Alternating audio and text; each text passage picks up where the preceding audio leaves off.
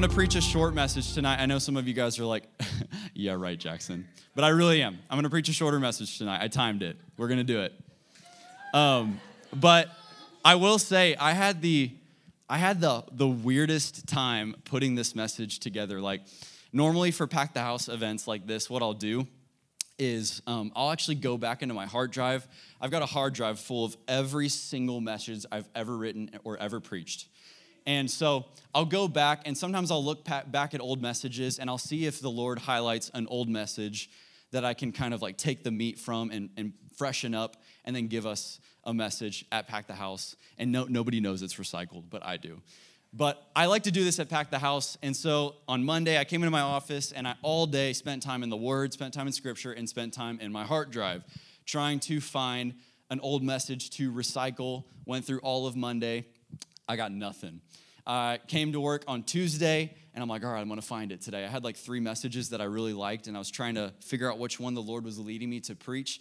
And I felt like I was hitting a physical brick wall in my office. Like I could not figure out which one the Lord wanted me to preach. And so I find myself coming back to my office after lunch. Now, normally by this point in my week, I've got like 75% of my message written. And I come back from lunch yesterday, and I had nothing. I was like, Lord, what is going on? I'm not like being lazy. I am faithfully seeking your face, and I got nothing. All I had was like 5 passages of scripture that I was in and just a burden to preach Jesus. Like that was it, like just Jesus. And I was like, really? Just Jesus? But that's what I'm going to do tonight. I want to talk about just Jesus. Because the reality is what I want to do tonight is I want to lead us to ask the question honestly in our heart, is Jesus enough? If you're taking notes, write this down. Is Jesus enough? That's what we're going to ask tonight. But it's going to take some honesty on your part. So can we all be honest in the room tonight? You're not going to have to be honest to me, but honest to yourself and to the Lord. Because we're going to ask this question, is Jesus enough? Like if everything else was stripped away from my life, would I be okay? I want you to know that you would be, but do you know that? And so we're going to ask that question tonight. So if you want to turn with me over to 1 Corinthians chapter 1, we're going to be starting in verse 26, and then we're actually going to go into chapter 2. So if you got your Bible, any physical Bibles tonight, let's go. Any note takers? Where are my note takers at? Let's go. All right. We're going to read a lot of scripture. Are y'all okay with a lot of scripture? I'm going to be reading. I normally preach only from the ESV. It's my favorite translation, but it was pretty thick. This passage of scripture in ESV was pretty thick, and I don't have time to like totally go crazy in this passage, so I'm going to read the Message translation to you. Does anybody like the Message? I love the Message. Let's read it.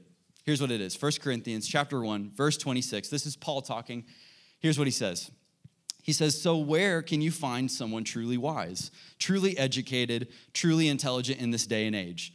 Hasn't God exposed it all as pretentious nonsense?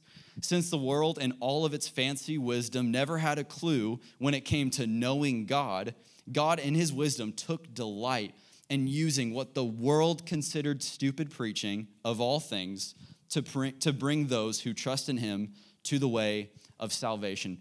Paul is saying right here, God doesn't use man-made wisdom to bring people to salvation. God uses messages that the world says is dumb and doesn't make sense and is not for me today. God uses those to bring people to Jesus. Are you tracking with me? Okay, let's continue. While Jews clamor for miraculous demonstrations and Greeks go for philosophical wisdom, we go right on proclaiming Christ the crucified. Jews treat this like an anti-miracle. Greeks pass it on as absurd. But to us who are personally called by God himself. Anybody personally called by God himself tonight? Let's go. For us, both Jews and Greeks, Christ is God's ultimate miracle. Amen. And wisdom all wrapped up in one. Human wisdom is so cheap, so impotent. Next to the seeming absurdity of God, human strength can't begin to compete with God's weakness. Somebody say amen to that. Paul is preaching right now. I got 5 more verses. Can you hang in with me? And then we're going to pray. You'll remember, friends, that when I first came to you to let you in on God's sheer genius, I didn't try to impress you with polished speeches and the latest philosophy. I deliberately kept it plain and simple. First, Jesus, who he is, then Jesus, what he did. Jesus crucified. I was unsure about how to go about this and felt totally inadequate. I was scared to death, if you want the truth of it. And so nothing I said could have impressed you or anyone else, but the message came through anyway. God's Spirit and God's power did it, which made it clear that your life of faith is not a response, or is a response to God's power, not some fancy mental or emotional footwork by me or anyone else. Whew, that's a thick passage. Y'all ready to get into this tonight? Okay, before we do, let's say a quick prayer, real quick prayer, and then we're going to get into the word. Father, would you reveal Jesus to us tonight? I lift up every single student to you, every single leader, every single heart. And God, I pray that song that we just sang, Christ be magnified, on the altar of my life. Christ be magnified. Jesus, at the end of the day, everything in this world fades away, but you never change. You stay the same. You are eternal. And so, God, would you reveal to us that side of you tonight, that you are the best thing. You are worth it all. And we surrender it all to you tonight. And I pray that as we surrender, we would find you in a new way. In Jesus' name, and all God's people said, Amen. Okay, so we've been in an Advent series the last 3 weeks. Who's been enjoying Advent? It's been awesome. It's been really good. And we've been discovering what it means to wait well. And we discovered that when you wait well, you find yourself in a place where you're able to find Jesus. Now, when Jesus first came into the world as a baby, how many of you know not everybody knew that was Jesus, the Son of God? A lot of people didn't know that was Jesus. They weren't ready for his first coming, but a few people were. A few people were ready, and they were submitted to God. Those people who knew who Jesus was, they were submitted to his word, and they were led by his Spirit, his voice, the Holy Spirit. And because they had those two things working for them, they were able to recognize the miracle in the room that nobody else saw. Does anybody else want to recognize Jesus in their life? I know I do, right? So that's what we've been focusing on. Those people who found Jesus, they were doing these two things. And we, in the same way, are trying to learn how to wait well, because this is something we said a lot in this last series. Jesus is coming back. Like really coming back, physically coming back. Jesus is coming back. And some of us have this thought when we hear that phrase, Jesus is coming back. I say some of us because I was some of us at one point in my life. We say, man, I can't wait for Jesus to come back until I fill in the blank. Have you ever had that thought before? Like, Jesus, man, it's going to be so awesome when you come back, but hold on, I want to go skydiving first. Or like, hold on, I want to get my black belt in karate first. Like, please don't come back before I get my black belt in karate. Or we've all thought this before, like, please don't come back until I get married. Like, I just want to get married and have my own family. Like, Jesus, don't come back until then. And that's funny, but I want to just analyze that statement for a second. What we're saying is, Jesus, I don't want you to come back until I've experienced what life has to offer. But let me remind you that the moment when Jesus returns is the moment that we'll really be experiencing life. You can say amen to that. Anything truly life-giving in this world, anything that this world has to offer that is at any point life-giving, is just a shadow of what Jesus can give you. It's just a shadow. Jesus said, I have come that they may have. You guys can do better than that. I have come that they may have life. Yes, Jesus is life, right? Everything that we need to experience life abundant is not found in anything that this world has to offer. It's found in Jesus. So this is what I want to ask tonight. I want to simply ask the question, if that's true, if Jesus really is where life is and he has life, then is Jesus enough for me? Like, if all of those things were to go, those experiences that I want to experience in this world, would I be content with just having Jesus? And I think it's safe to say that all of us in the room will answer that question with our lips. We'll say, yes, of course Jesus is enough. But our life doesn't preach the same message sometimes. Sometimes Jesus is enough in our mind, but he's not enough in our practice. And I love this quote from C.S. Lewis in Mere Christianity. He says this. He says, Christianity, if false is of no importance, and if true, of infinite importance. The only thing it cannot be is moderately important. See, some will preach that Jesus is the most important thing with their lips, but their life preaches a different message. Their life preaches, Jesus is moderately important for my life. So I want to ask the question tonight, is the message that your life is preaching, Jesus is the most important thing in our life? Because if we really believe that Christianity is the one true religion, that God is the one true God, and that Jesus really came and he really sacrificed his life on a cross and invites us to do the same, us to take up our cross daily, then that means everything about him is the most important thing. If Jesus is true, then he's the most important message. Now, I want to go back to this passage we opened up, and something I love about Paul is he believed with his entire heart that Jesus was the only message that he needed to preach. He believed that Jesus was a good enough message for anybody that he was preaching to. I want to go back to that passage we read. Look at this. Jews demand signs and Greeks seek wisdom, but we preach Christ crucified, a stumbling block to the Jews and folly to the Gentiles. I'm going to skip down a little bit, and it says this. And when I came to you, brothers, did I not come proclaiming to you the testimony of God with lofty speech or wisdom? For I decided to know nothing. Somebody say nothing. I decided to know nothing among you except Jesus Christ and him crucified. David Guzik says this. He says, if someone can be persuaded into the kingdom by human wisdom, then they can also be persuaded out of the kingdom by human wisdom. Somebody did not get that. I'm going to read that one more time because that's powerful. If somebody can be persuaded into the kingdom by human wisdom, they can be persuaded out of the kingdom by human wisdom. And Paul understood that Jesus was a good enough message, and so because he believed that, his message was simplified. He was willing to strip his message down from all of the big philosophical fancy words that would try to make people be like, wow, Paul knows what he's talking about. We should trust him. He was willing to strip all of that away. He was willing to strip out all of the humor from his messages to make people feel comfortable in his messages and giggle a little bit. No, he was like, I'm willing to take all of that out and just talk about Christ crucified because I believe that God can speak through that and save people. And this is one of the stumbling blocks that I think we come up against, and it's not anybody's fault in particular, it's us as a whole. In the American church, though, this is a stumbling block we find ourselves in. And I say that not from a place of judgment, but from a place of I've experienced the fruit of this stumbling block in my life. The church today, sometimes we feel the need to spice up the message of Jesus for the world.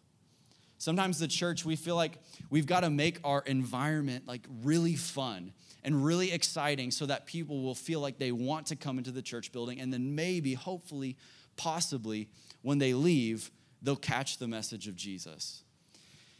When we get people to focus on the atmosphere of what we're trying to create, what ends up happening is people are leaving and they have no idea how to encounter the God they just met when all of the lights are down, when the service is over, when people go home. We encountered God here, but we weren't taught how to encounter God when nothing else is with us.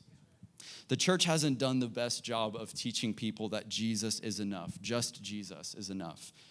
Maybe we have said that with our words and our preaching, but sometimes our services haven't preached that kind of message, that we just need Jesus. Like, we don't need all of this. We could just have worship in Christ, and that's it, and we would be okay. And Jesus being enough for Paul in this passage meant that he had to surrender some things in his control to believe that God was going to speak through him. And this is what I want to talk about tonight. Like, Paul had to surrender 3 things. And the things that he surrendered were not like his sin. Like, now we obviously have to surrender our sin when we come to know Jesus. But Paul doesn't surrender sin or bad things. He actually surrenders good things. He surrenders lofty speech, sounding good in front of people. How many of you would agree? It's pretty good to sound professional in front of people. But Paul surrendered that in order to just preach Jesus.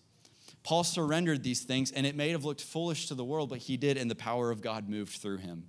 And so in the same way, if Paul had to surrender some things to preach the message that Jesus alone is enough, I think if we're going to do the same thing with our life, if we're going to preach a message through our life that says Jesus is enough, there's going to be some things that we're going to have to lay down in our control to have that message preached, not just to others, but to ourselves.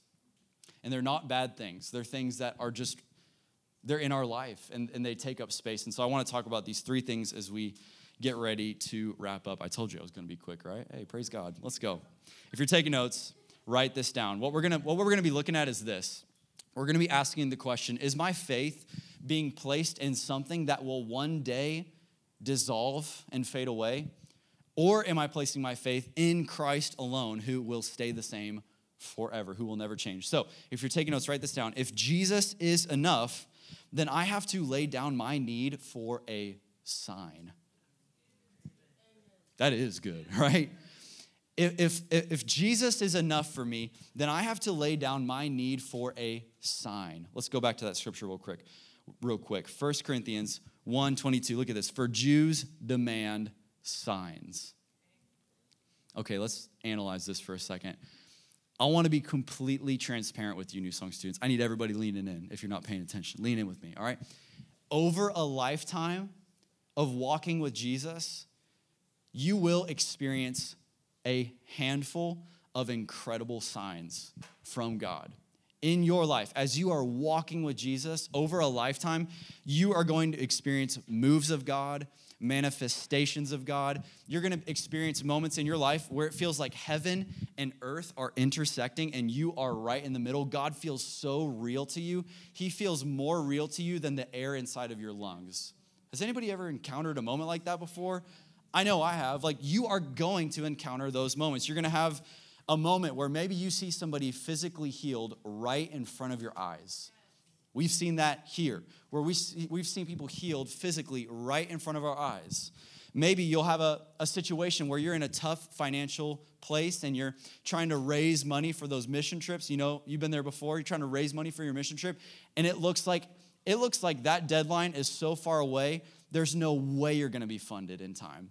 But then by the grace of God, like a check shows up anonymously. It's in the perfect amount that you needed. God made a way. That's a kiss from heaven, right? Like, praise God. You're going to experience those. Maybe you'll see God open doors of opportunity in your life that no person could have opened. Maybe you'll see in your life, you'll see a moment in worship where you're in worship and like the weight of God's glory fills the room and you feel it. I feel that a lot here in New Song students, and I'm super thankful. And I can promise you that through your lifetime, you are going to experience one, two, if not all of these examples that I just listed to you. You will experience moments in your life where heaven and earth are intersecting and God feels real to you. These are all good things. They're all good signs. But here's something we got to understand about signs. Signs come and signs go. All signs come and all signs go. Like the same people that you saw healed right in front of you, guess what? They're going to get sick one day again. They're going to get hurt. All of us in this room, we're going to die one day. Like, I hate to be morbid, but like, that's the reality, right? Like, no matter how many healings you experienced in this life, at one point, your life is going to end before you're resurrected again. Like, you're going to have moments where that trip was fully funded and God came through for you, but then you're going to have a moment in the future where you're not fully funded for something, and it doesn't look like God's going to come through for you. You're going to have moments when you're in worship and you see everybody else in the room experiencing the weight of God's glory, and you feel nothing. You're going to have these moments. My question is Jesus enough when you don't have the sign in front of you? Like when the sign comes and you praise Jesus, but then the sign goes and you stop praising Jesus, that's a problem. You're not worshiping Jesus, you're worshiping the sign he gave you. And in Matthew chapter 17, we see this. We see this in the transfiguration of Jesus. It's really cool. Jesus, his face is he's on the mountain with Peter, James, and John, his best friends. They get to see a side of Jesus nobody else has seen. Jesus' face is shining like the sun. Moses and Elijah just appear out of nowhere. They're like, "What's up, y'all?" And they're hanging out on the mountain. But look at what happens at the end of this encounter. Look at this, Matthew 17. He was still speaking when, behold, a bright cloud overshadowed them, and a voice from the cloud said, "This is my beloved Son, in whom I'm well pleased. Listen to him." Somebody say, listen to him. When the disciples heard this, they fell on their faces and were terrified. But Jesus came and touched them and said, "Rise, have no fear." Look at verse 8. This is so interesting. And when they lifted up their eyes, they saw no one else but Jesus only. After the transfiguration, you know what was left? That was an amazing sign. But that sign came and went, and you know who was left? Jesus. Just Jesus. This spectacular moment ended, and they were just left with Jesus. And I'm just here to ask us the question, when the spectacular moments of church end, are you content with just seeing Jesus afterwards? Like nothing else. No lights, no people, nothing. Just you and Jesus. Is Jesus enough for you in those moments? We see another example of this when, I don't have time to go through the scripture, but there's a moment when Jesus, he feeds the multitudes in John chapter 6. And it says that after he feeds the multitudes, him and his disciples leave, and then all of these followers, they're seeking Jesus. That's what the scripture says. It says they were seeking Jesus. Now, Jesus encounters them, and he can see right through their pursuit. Their outward pursuit looks good. It looks like they're seeking Jesus, but Jesus sees through it, and he addresses it with grace and truth. But Jesus lets them know, hey, you're not seeking me. You're seeking bread. You don't want me because of me. You want me because of the physical bread that I gave you. They didn't want Jesus for himself. They wanted him as the bread giver, not him as the bread of life. And Jesus lets them know graciously, hey, I gave you the bread. I gave you the sign so you would know that I'm your bread. This physical thing that sustains you and brings you joy and comfort is supposed to be a sign that I am the one who sustains you and gives you joy and brings you comfort.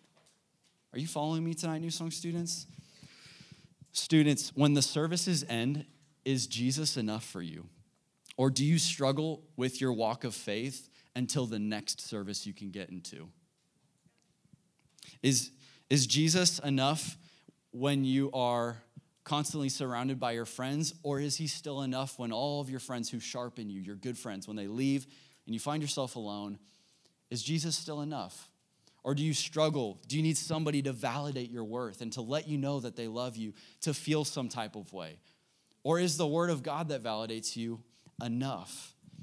I'm here to tell us tonight that all signs come and all signs go, but Jesus never leaves us, New Song students. And we can't put our faith in the physical signs, even though they are a gift to us. Like, praise God for all of the ways he shows up in our life. But we can't elevate the sign above the sign giver. And so is Jesus enough? If we're going to see Jesus for who he truly is, and if he's going to really be enough for us, we have to surrender the need for signs. Amen. I want to invite the keys to come up as we get ready to close. 2 more points. You guys hanging in with me tonight? Point number 2, if Jesus is enough, then I have to lay down my need for understanding. I have to lay down my need for understanding. 1 Corinthians 1:22, look at this. For Jews demand signs, and Greeks, what do they seek? Anybody reading tonight? What do the Greeks seek?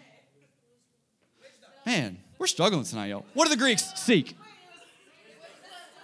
Wisdom, that's right. Wisdom, that's right.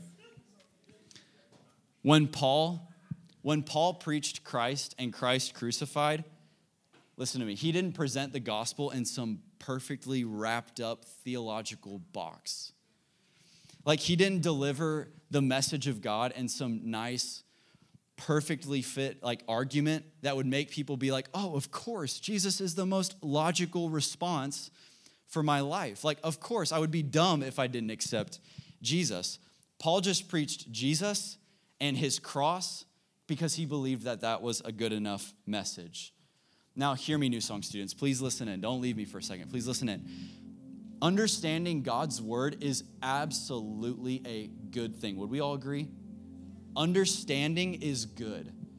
And we should seek to understand God's word more. Theology is good, like studying theology and wanting to have good theology. Praise God. That's a good thing for us. Being able to explain our faith in a way that makes sense to people outside of the church, would you say that's a good thing? Of course. These are all things we talk about at New Song Students. But we've got to recognize that you can have all of those things and not know Jesus and not have friendship with him. You can have all of the answers. You can have all of the theological arguments. You can understand Scripture and never spend time with Jesus. Never know him as your Savior and friend. And we don't have time to go into this passage either, but later on in John chapter 6, after the multitudes are fed, Jesus leaves and the disciples follow him, but also the whole multitudes, they follow him. And Jesus begins to preach to them a difficult message. Jesus starts to say, hey, if you want to be my disciple, you have to eat my flesh and drink my blood. And he says it like 20 times. Like he's really nailing in the hammer on the head. He's like, if you want to be my disciple, you have to eat my flesh and drink my blood. My flesh is true food for you, and my blood is true drink for you. And everybody is hearing this message, and they're like, Jesus, this don't make sense to me. Like, this is not fitting in my theological box at all. And because some people could not surrender their understanding, you know what they did is they left Jesus because they didn't have the understanding they wanted. They left Jesus. And Jesus looks at the 12 disciples and he says, are you going to leave too? Are you going to leave like the rest of them? And I love Paul's response. Paul's posture is a posture I want us, New Song students, to pick up tonight. Peter says this. He says, where else would we go, Jesus? For you have the words of eternal life. Peter and the disciples, you need to recognize they did not at this point understand what Jesus was talking about. They did not have understanding, but that wasn't going to stop them from following Jesus because Jesus was enough for them. And New Song students, sometimes I see in the church world, it looks really good, but it is a trap that the church world falls into. People become so obsessed with right understanding and good theology that they lose relationship with Christ. They are so caught up on understanding the word and fitting it together in a box that makes sense to them that they lose the infinite God that they worship. And I'm not saying studying God's word is wrong. I'm saying we study it with the humble heart that says, God, you are infinite and your ways are higher. And I'm going to study you for the rest of my life, and I'm not going to scratch the surface of your goodness. That's how we study the word of God. G.K. Chesterton says this. This is a really cool quote. Look at this. The poet only asks to get his head into the heavens. It is the logician or the smart person, look at this, who seeks to get the heavens into his head, and it is his head that splits. When we try to get the realities of God to fit in our head, you got to recognize that it's not going to make sense to us at some point. And so in our walk with Jesus, we seek understanding, but when we don't have understanding, you know what we don't do? We don't leave Jesus. And I see people leaving Christ because of a lack of understanding. And that's not a good reason to leave Christ. Jesus is greater than your understanding of him. And so if we're going to really believe that Jesus is enough for us, we've got to surrender the ability that we think we have to fully understand and comprehend him. So students, I just want to pose a question to you tonight because I think this could drastically change the way you spend time in his word. Because I remember being a student and reading God's word, and so many times I would be in it and it didn't make any sense. Have you ever been there before? Yes, we've all been there. You're reading God's word and you're like, yeah, I don't know what just happened there. But what if we had the posture that Peter had that would said, where else am I going to go, Jesus? You have the words of eternal life. And here's what I say about that. Some of us, the word of God is so hard to spend our time in because we think we have to have a right understanding of it the moment that we leave. But what if you just came in with the heart posture of Christ, you have the words of eternal life, and I'm not here in your word to have perfect understanding of your word. I'm here to hear your voice. I'm here to eat from your cup. and to drink from your cup because you have the words of eternal life. If we're going to believe and walk out and preach with our life a message that says Christ is enough, him and him crucified, we have to surrender the need for signs and the need for understanding. And the last thing is this: if we believe that Jesus is enough, then I have to lay down my need for works. One more passage for you. You guys hanging in with me tonight? John chapter 6. This is the same passage of the multitudes and the same passage where Jesus is preaching this hard message: eat my flesh and drink my blood. The people come to Jesus and they're like, how do we get this bread that never perishes? And Jesus tells them the work that we have to do as believers to receive from God. Look at what Jesus says. Do not work for the food that perishes, but for the food that endures to eternal life, which the Son of Man will give to you. For on him God the Father has set his seal. Then they asked him, what must we do? Some of us are here at church, and that's like the question we're asking, like, God, what do you want me to do? I just want to be good for you. I just want to be a good Christian for you. What must we do to be doing the works of God? And Jesus answered them, this is the work of God, that you believe in him who has sent. The work that Christ invites us to, the yoke that he puts on our shoulders when we become believers, the reason why it's easy is because we're not invited to a life of religious practices to earn God's favor. We're invited to an easy yoke, and the work we're called to is to just keep trusting Jesus. Yes, we spend time in the Word. Yes, we pray. Yes, we do all of the spiritual disciplines. But the work Jesus invites us to is to trust him every single day, to believe in him. That's the work. How are you doing with that? Do you trust him? Do you trust that Jesus really has the words of eternal life for you? Do you trust that Jesus really is the only one that can give you life abundantly? Or are you looking outward? Are you trying to outsource life abundantly with a bunch of other things? I'm here to tell you tonight that you can rest and you can lay all of that junk down and you can just take up Jesus alone and you would be good. For the rest of your days, you would be good. And so we're going to do that right now. Would you bow your heads and close your eyes, New Song students?